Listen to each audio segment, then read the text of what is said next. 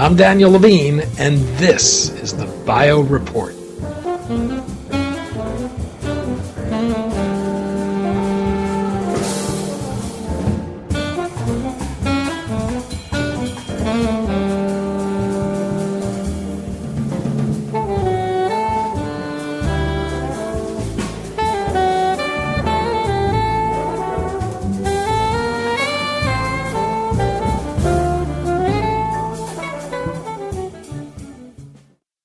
The National Science Foundation and the National Institutes of Health, concerned about seeing the science they fund commercialized, have embraced the lean startup method as a way to improve the odds of success for new companies.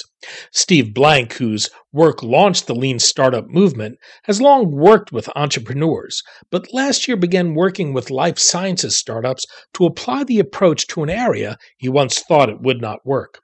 We spoke to Blank, entrepreneur, author, and lean startup guru, about what startups do wrong, what he's learned from applying the method to the life sciences, and whether there are lessons to be learned from lean startups for older, established companies.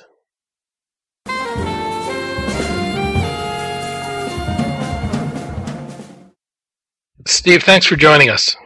Oh, thanks for having me. We talked about a year ago and discussed your Lean Launchpad class, which you've been offering to entrepreneurs at top universities. Last year, you brought it to UCSF for drug, device, and digital health entrepreneurs. And this approach has been embraced by not only the National Science Foundation, but the National Institutes of Health to advance the commercialization of the science they fund. Let's start with the idea of the lean startup itself. What's the problem with the traditional approach to startups, and how is the lean startup approach different?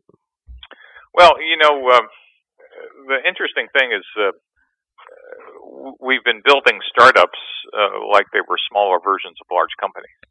And that's a big idea. That is, investors used to assume and used to tell their entrepreneurs is, you do everything a large company does. They write a business plan, you write a business plan. They write a 5-year forecast, you write a 5-year forecast.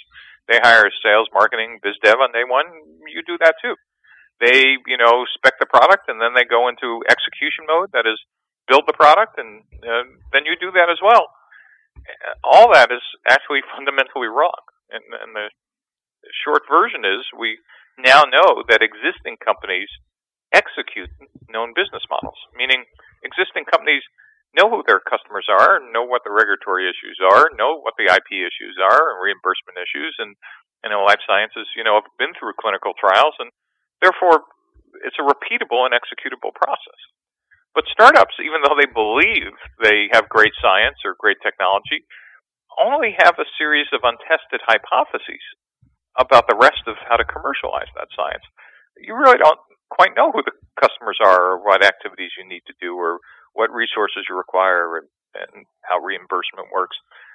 And so this distinction between search and execution is the distinction between a startup and an existing corporation, yet we never had any tools for search. We had plenty of tools to teach you how to run an existing company. In fact, that's what business schools were started to do 100 years ago, and they've spent 100 years teaching us some great strategy and tactics and, operational tools to go do that. But there's never been any tools to teach founders how to build a startup other than cloning a large company. And so the lean startup is simply the first tool set to do that. And should I describe briefly the three components? Well, yeah, you said there are three key principles. Yes. Let's walk through those. And so the first key principle matches what I've just said. If a startup is searching for a business model, it's really about testing your hypotheses. And what we use to frame your hypotheses about your company is something called the business model canvas designed by someone named Alexander Osterwalder. It takes your complicated business plan and actually breaks it down and says, well, we doubt that this is actually a series of facts. We think these are a series of hypotheses on day one. Why don't we just put them in these little boxes with yellow stickies so we could identify what they are? And the second step, once we frame these hypotheses, is we're going to test them outside the building. And this is what gets scientists and clinicians kind of vibrating is, well, what do you mean test them? That's what I'm going to have my grad students do, or I could hire, some consulting firm to do this.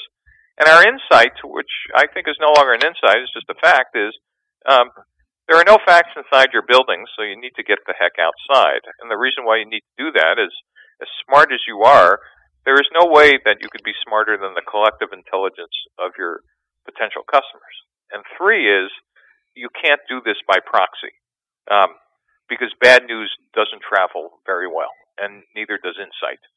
And so that's the second piece to framing is actually testing your hypotheses. And the third piece, is developing your product iteratively and incrementally, and which you could even do for therapeutics and devices, with a methodology called agile engineering.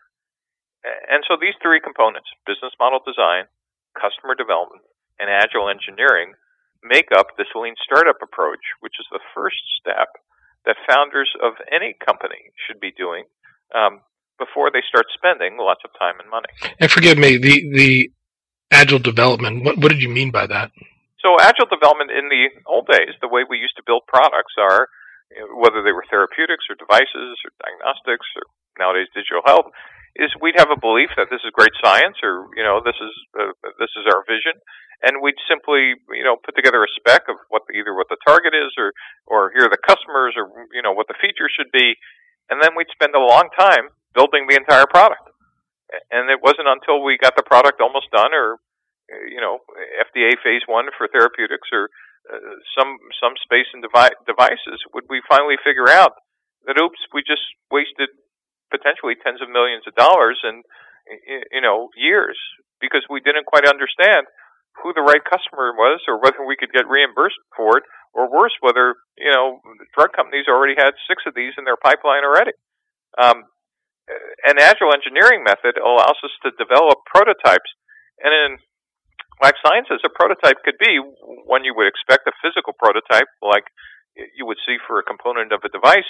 But for therapeutics, you would go, well, what kind of prototype can I have for a drug? Actually, you could prototype what kind of high-quality data you might be delivering to a therapeutics partner, and they actually would tell you, or very early, even if you gave us that data, that would be insufficient to have some kind of collaboration.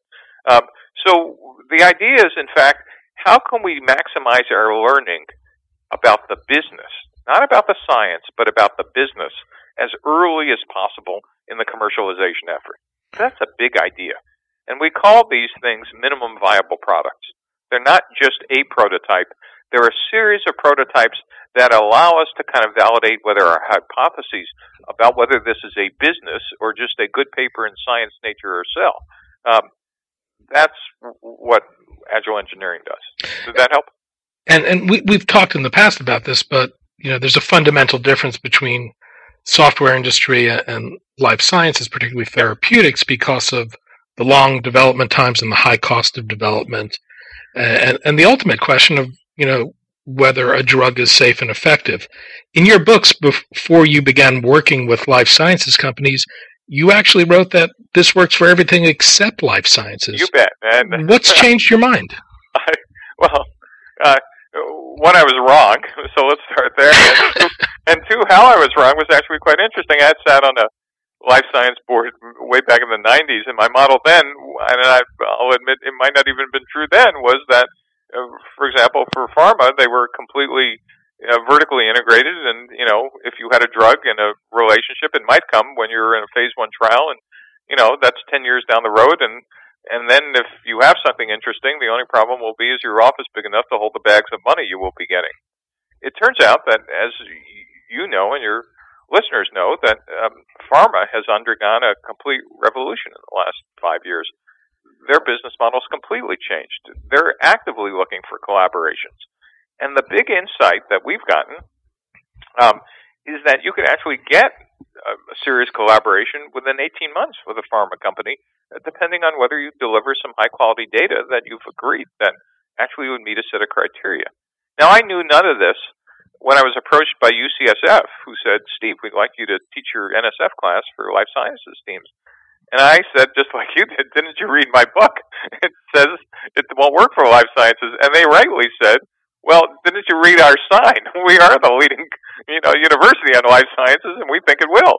And so they kind of just, hoisted me by my own petard by saying, why don't you get out of the building with us and talk to venture capitalists now in therapeutic devices and diagnostics and see what they think of your own method.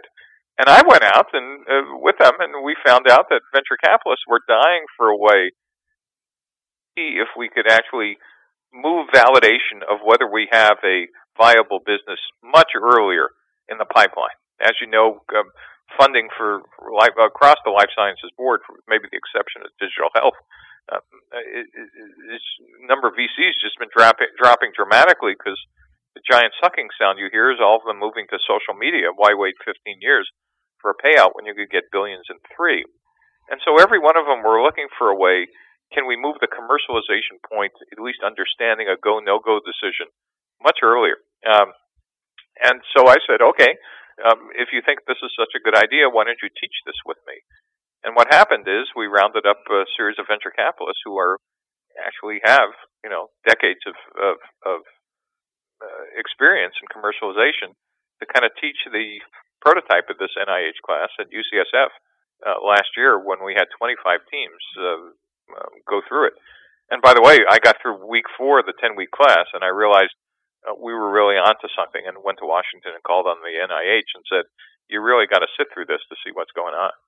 So tell me what you've learned by working with entrepreneurs in the life sciences about how to adapt and apply the lean startup model to this industry. So the real surprise to even the instructors was the lean startup model works. It works for domains I never expected it to. So at the 50,000-foot level, this class looks identical to the ones taught at, I teach my grad students at Stanford and Berkeley, but also looks identical to the one taught at NSF. But if you go down a level, the real learnings we had is that, number one, the business, which your listeners know, but from the outside, if you're not in this business, not clear, the word life science is meaningless when you start talking about specific business models. As you know, the business model for therapeutics is very different than devices, than diagnostics, than bioinformatics, than digital health. And so learning one is, if you didn't understand those distinctions yourself as an instructor, it's going to be hard to give specific guidance to teams. 2 is the order in which we teach the business model is actually, that is the order we want the teams to learn things, differs in life sciences than it does in a web or mobile or hardware company. And that's because the life science companies now, I'm going to say in general, have about 4 or 5 items on their checklist that are critical, that just don't exist in any other business. And they are IP, that is, do you have freedom to operate both offensively and defensively? How are you going to get reimbursed?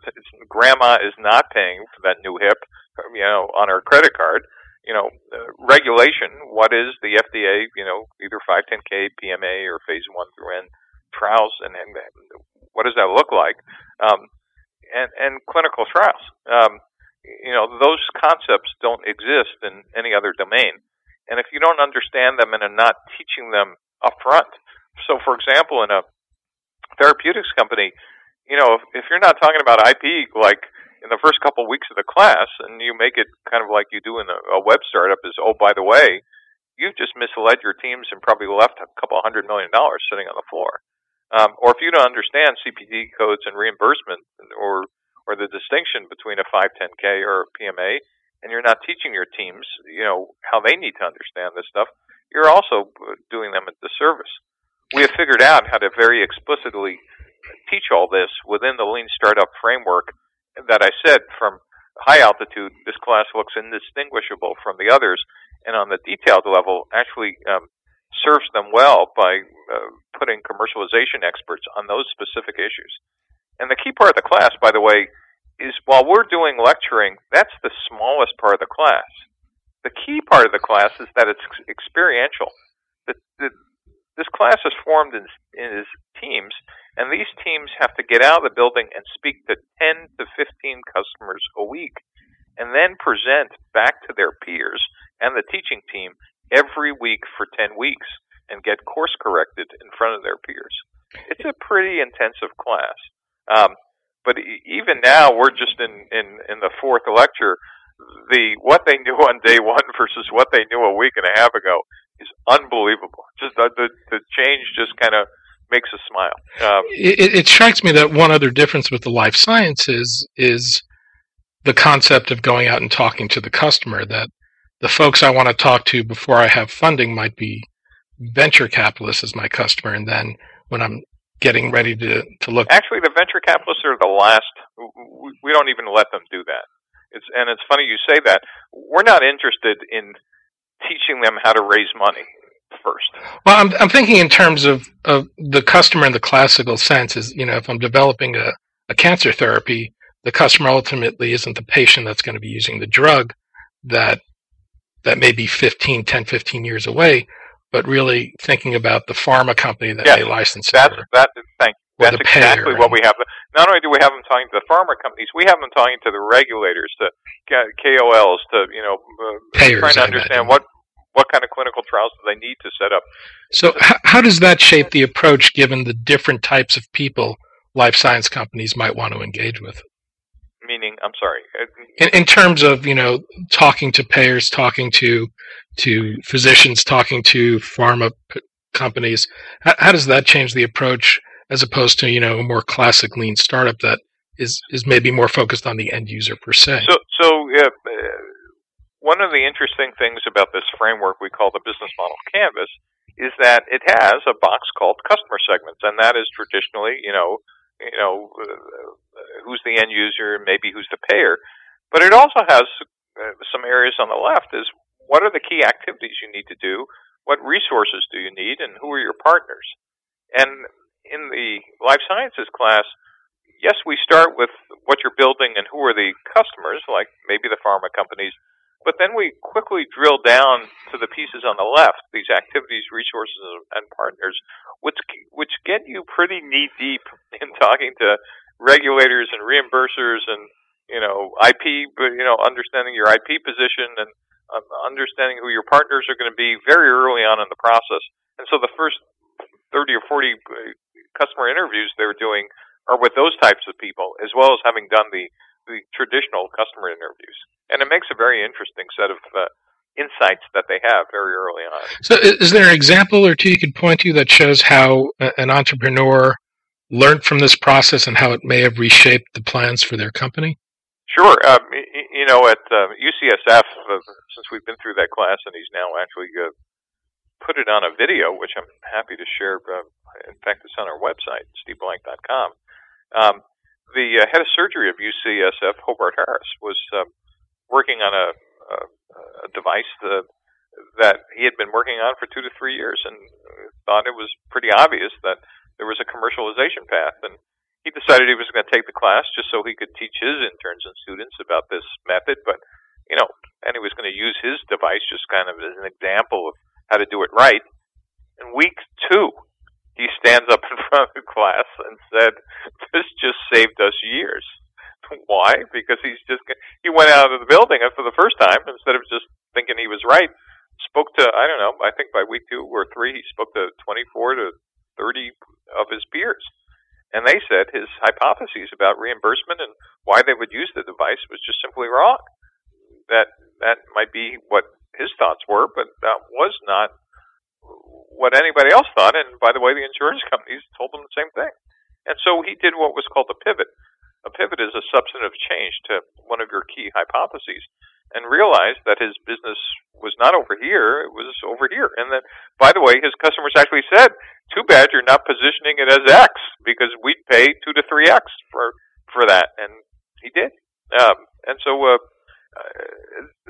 I'm being a bit vague, but here was a learning of someone who was a domain expert in his field, and got trapped in his own, as he would say, in his own dogma of, well, I believe, therefore it must be correct. And after being forced to get out and face, and as he said, the first 3 or 4 people who told him he was wrong, he just said, what you naturally say is they just don't get it. But after he heard it from like 14 or 15 people, he started to realize there was some real data here that he never could have pre-computed. Well, this is an approach for startups, but I've always been struck at the way this industry makes very big and costly mistakes because of the way they think, and thinking how they might benefit from doing some of the things that the lean startups are doing. Have you seen these principles applied by established companies? Or Yeah, it's funny you say that because you're quite prescient. And NSF, this is taught as an input to the startup process, but in NIH, the teams we have already gotten funded. And, the concern was, well, it would be much harder for them to change, and they would know what they're doing, and, blah, blah, blah. And it turns out, exactly as you said, I mean, their eyes are like wide going, uh-oh, we spent all this money on a series of implicit or maybe even explicit assumptions that were just plain wrong. Oops. And so, yes, I think for established companies, this process works equally as well. It just takes a little more evidence to convince the CEO that the current path is perhaps not optimum. But once they hear it themselves, because they are part of this team, there's no denying evidence. I mean, what we're inventing here, for at least that works for in the life science areas, what I explain is, just like evidence-based medicine, we're inventing evidence-based entrepreneurship. It's no longer my opinion or your opinion. We now have enough data from outside the building to say, listen, it might be world-class science, but let me explain to you the barriers and or opportunities in building a commercially viable company. They're not always the same. Steve Blank, entrepreneur, author, and lean startup guru. Steve, thanks as always. Thank you. This was a lot of fun. Take care. It's a pleasure, Steve. Thanks so much. That was great. Probably be live a week.